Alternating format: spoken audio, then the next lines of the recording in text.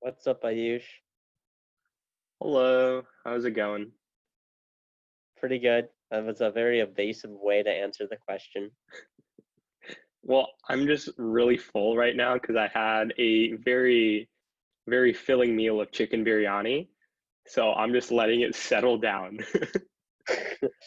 If it's not Trader Joe's Indian food, is it really Indian food? That Indian food is fake. I swear to God, there's like no spice. It's not Indian. It's a white take on Indian food. And that's just basically just having plain boiled chicken. That's what white food is to me. Plain boiled chicken. That's what I know and love. All right. Well, so this week's episode was mainly going to be about Lebanon. And we had gotten a few requests about this. And moreover, it was in national headlines the past few days and past few weeks. So I'm pretty sure everyone's heard about the recent Lebanese bombing that happened. Not really a bombing, but it was more over an explosion. Explosion, yeah. And in the aftermath of the situation, a lot of the people in Lebanon were calling for an overthrow of the government because they were failing to handle the situation. And that led to the Lebanese prime minister eventually announcing that he was going to be stepping down. And this like instability that's been pretty apparent in Lebanon over the past few weeks has been actually a factor that's plagued Lebanon ever since its independence in post World War II. So in post World War II, France finally let go of its control of the Lebanese colony. And they were like doing pretty well after that, but like France still had its troops area in the region. But after a few international pressures from the UN, they eventually like completely left Lebanon. And what happened in the region was that because Lebanon is unique, in the Middle East because it has a very dominant Christian population as well as a Muslim population. It kind of resulted in different minority groups trying to claim power in the region. Because before it was always that like the French appointed leader would be it, but now you actually had like fair elections for the first time, and it Yeah. was creating a lot of like conflict that was slowly brewing up. Yeah, and for a little bit, they were able to kind of keep that on the down low, and their economy and society was overall doing pretty well for a bit. But it's just hard to keep that up when they're just such fundamental tensions. Yeah, and at the same time, like during this like they're trying to keep the situation like calm, the Palestinian Authority that was originally in Israel, but like because Israel was like persecuting Palestinians, they ended up moving to Lebanon, and they basically established their own like mini state inside of the southern half of Lebanon. So they had their own security, they had their own welfare area, and basically they were a state inside of a state. And a lot of the Lebanese like national government fell undermined, and this is kind of what led to the first sparks of the civil war that like plagued Lebanon for the next few decades.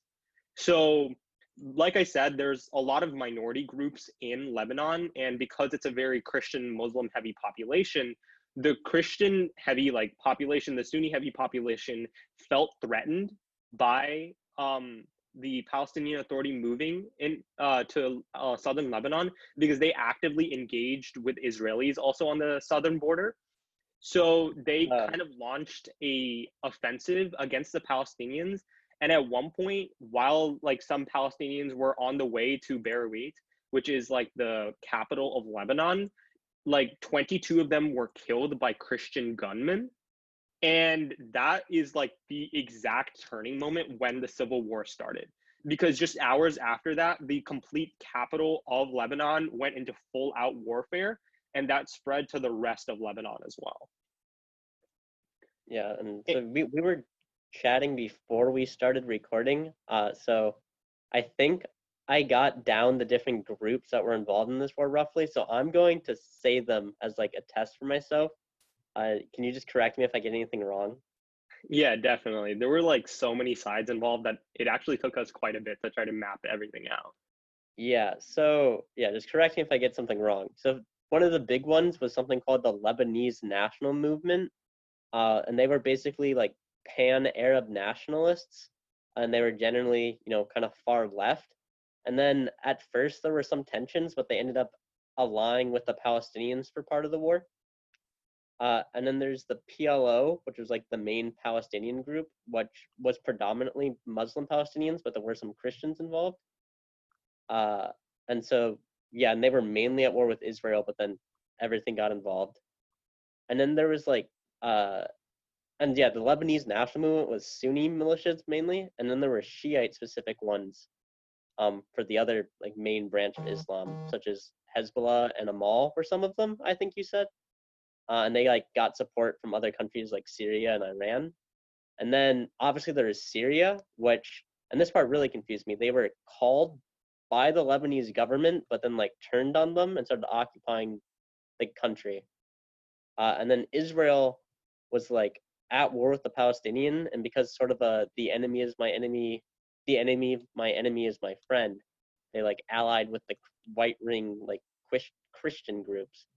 And then you had the right wing Christian groups who are basically trying to get rid of the Palestinian and like Islamic presence in the country. And then throughout all of that, you had the central government that was basically just trying to be like, hey, everybody stop fighting. Is that more or less the war? Yeah, basically, there were so many different sides and so many countries that got involved. It was kind of like a proxy war at one point, but it also wasn't, because like there were a lot of people, like it was like a war and another war, and then they eventually combined to one war. And it was just really confusing. Especially, it's confusing because a lot of the alliances that were established at the beginning of the war kind of broke up later. And then like there was a lot of backstabbings that also happened within these like situations, because you saw that Syria was called by the government and then it ended up betraying the government just 2 years later. So like they just needed that approval to get involved in the region. So none of these like alliances really lasted more than a few years. So like I said, in 1976, the Syrian president was like actively called upon by the Lebanese president, because the Lebanese president had actually spent a little bit of his vacations in previous years in Syria, and he was actually seeking refuge there for a while as well because of some stuff that he had done in the past. So the Syrians ended up like sending in over 2,000 troops, and they ended up siding with the Christians and like the main government to help control the Palestinians and the Sunnis in the region. But by 1978, like I said, just like 2 years later, the Syrians ended up backstabbing the Christians and pursued their own goal of taking over the capital of Lebanon and eventually the entire nation. So, however, at the same time, like as Donovan mentioned, the Christians and the Israelis were like allies, because the enemy of the enemy is my friend. So Israel ended up pushing in to try to stop Syria from taking over Lebanon, because they had significant interest in the region, also trying to squash down the PLO and trying to squash down just like the Muslim population there. So they ended up like pushing into Syria.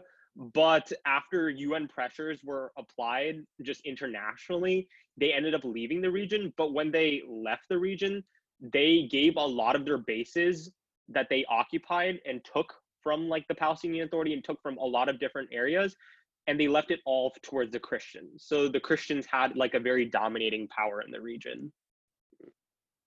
So Israel gave it to the Christians and not like UN peacekeepers? Yeah, it's really weird because they were supposed to give it to UN peacekeepers, but they just like didn't listen.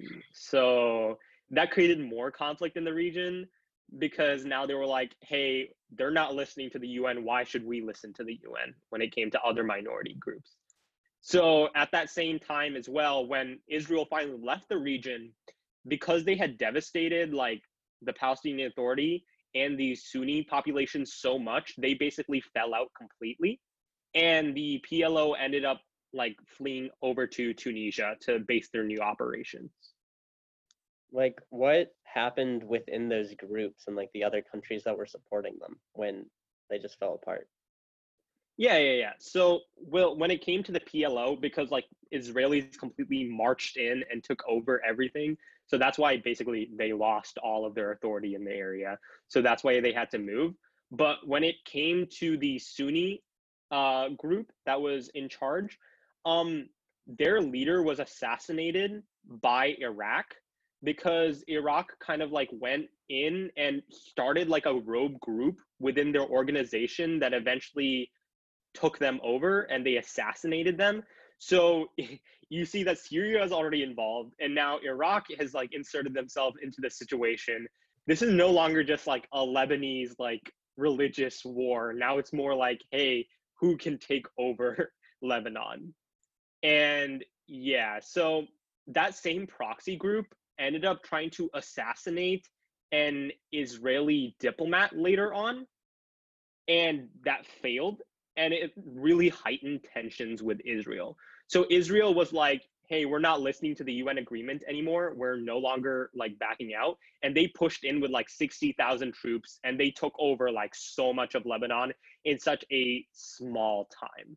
And this is like mainly the part where the Palestinian Authority kind of left the region, because they literally had nothing after 60,000 Israeli troops just pushed in and took over everything they had. And um, peacekeeping troops were also deployed from the EU and USA in that region, and things finally calmed down until the leader of the Christian group was killed by a Syrian proxy group.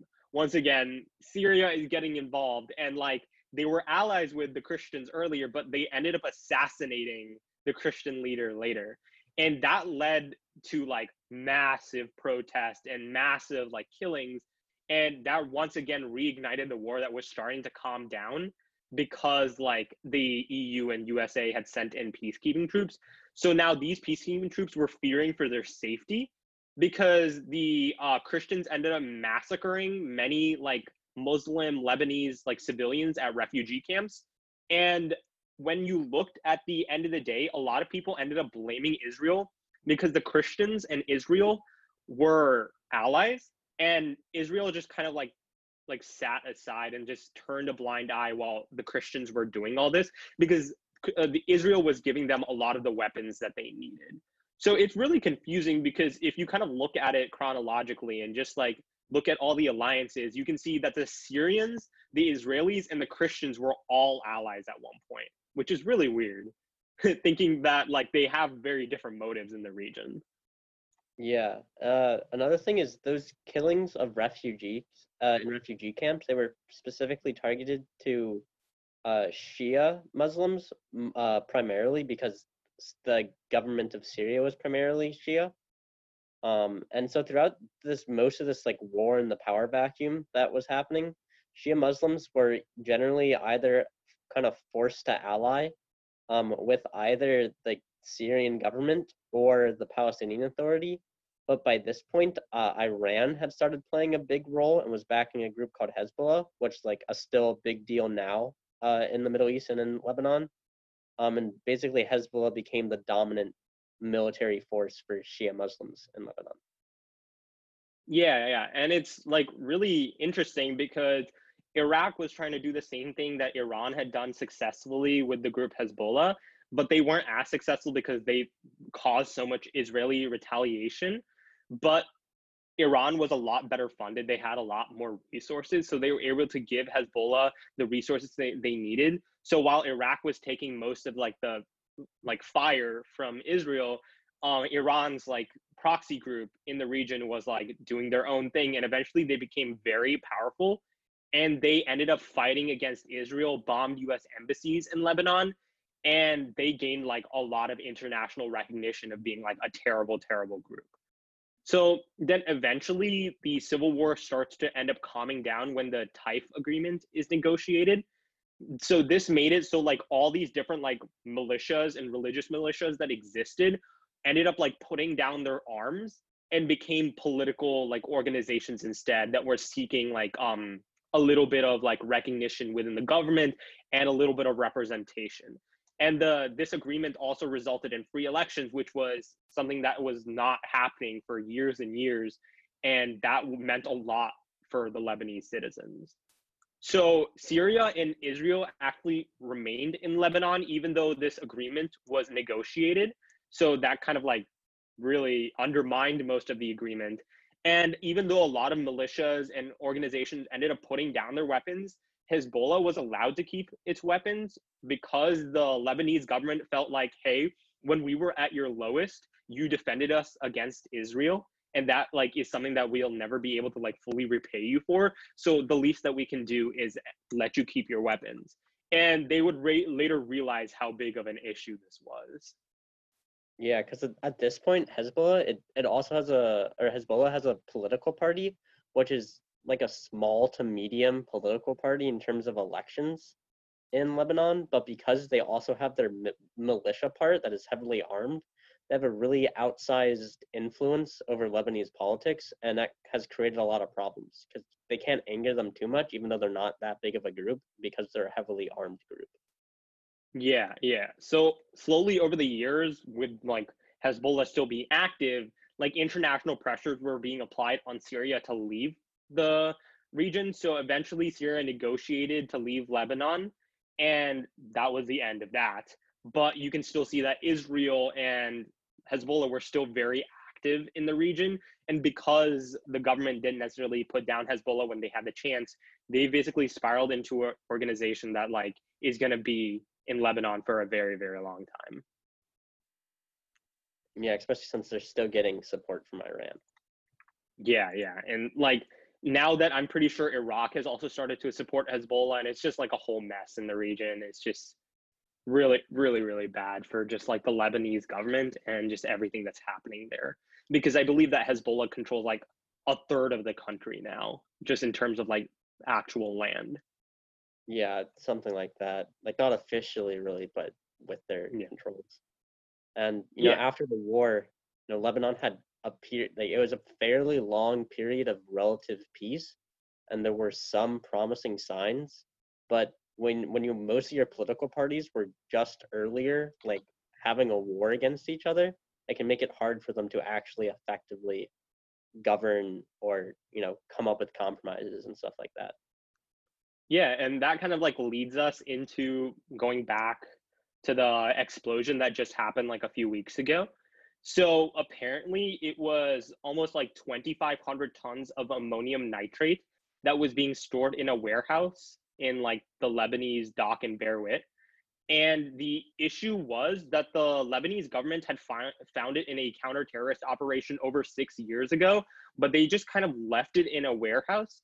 And the government could have easily gotten rid of it, but because of that newly formed government having inefficiencies and instability because they were at war with each other just like a decade ago, they were unwilling to really get to a compromise and properly deal with it, which is a major reason why these protests were happening. Yeah, and there's various accusations of corruptions and different political people just not actually talking to each other even though they were supposed to. Because like when they confiscated this fertilizer, the people on the docks like started the proper process, or it seems like they at least started the proper process, and then there are just weird interventions from higher ups, and it's not really certain where it originated that like stopped this process of getting rid of it, but somewhere along the line it just completely broke down, either because of corruption or incompetence or just people not talking to each other. Yeah, yeah. And like ammonium nitrate, because they found it on that counter-terrorist operation, it can actually be used to make fertilizer or it can be used to make explosives. So even though they originally found it for being used to make explosives, it had been apparently like found out that like that ammonium nitrate was being like stored in the warehouse to eventually go to farmers so they could use it for like fertilizer, but they were just trying to negotiate with the government to try to get it for a cheaper price or just for free. So that's why it had been like sitting in that warehouse for so long. And it eventually caught a spark, and that's why it created such a huge explosion. So it was really this idea of instability and like a lack of efficiency within the government that really stemmed from the beginning of the Civil War. Yeah, and now the prime minister has offered his resignation and is calling for new elections to get a new government. The president seems, and they have a prime minister and a president in their system. The president seems a little more reluctant to go for new elections, but it will be ultimately it remains to be seen what is going to happen if there will be new elections and who will win those if there are. Yeah, yeah, definitely. Like the future of Lebanon is definitely really crazy right now because right before this explosion happened, which caused like billions of dollars worth of infrastructure harm, they were like facing a currency crisis where they lost like 80 to 90% of their entire currency value. And like in the explosion, over like 75% of the nation's grain reserves were completely wiped out. So this is a nation that's currently struggling from a hunger crisis, or like because most of their citizens can't get proper food, especially because of COVID making it a harmful thing. And with the explosion on top of that, that's really created a free fall in their economy where it's just spiraling out of control. And because the explosion actually caused a lot of like civilian damage and harm, these hospitals that are taking care of COVID patients are now being overwhelmed with patients who were damaged in the blast. So something unique that happened is that Israel, which is like a very long time enemy of Lebanon, was willing to take up a lot of like Lebanese patients who like were harmed in the explosion. So that's just like a very nice gesture that even in like the worst of the worst times, we're willing to help you, even if we were once like enemies. Yeah, it's definitely going to be hard times for the country of Lebanon, especially since it's going to be hard to rebuild without a port to import materials. But their their leaders do seem to be starting to respond slowly to demand from the people, and I think Lebanon is not like without hope. I think there's a lot of energy from the people there that could bring about real change in their country and return them to a place of stability. Yeah, yeah, definitely. Because they have the ability to go back to a flourishing economy, which they once had. It's just that like the government has been so interlocked with like Hezbollah and everything. So they just need like massive reform. And if that happens successfully because of this COVID push that's been calling for a protest and stuff that happened very recently in April and have been happening once again after the explosion, they really have the energy to have that social change that they've been desiring. Awesome. Awesome. Any final thoughts or concerns, Donovan? Um, it's a cause worth supporting. I think helping various charities going to Lebanon. Just make if you choose to do that, make sure you're choosing a good charity or a good organization. And I hope things work out for the best there and most places around the world. Hmm. Definitely, definitely. Well, thank you guys for tuning in to our episode about Lebanon and just covering a little bit of the history and what led to the current events that are happening in the region. And if you have any suggestions for next week episode, just leave it down in the comments below, or you can personally contact one of us. But thank you so much for tuning in. I hope you have a great day, guys. Peace. Peace.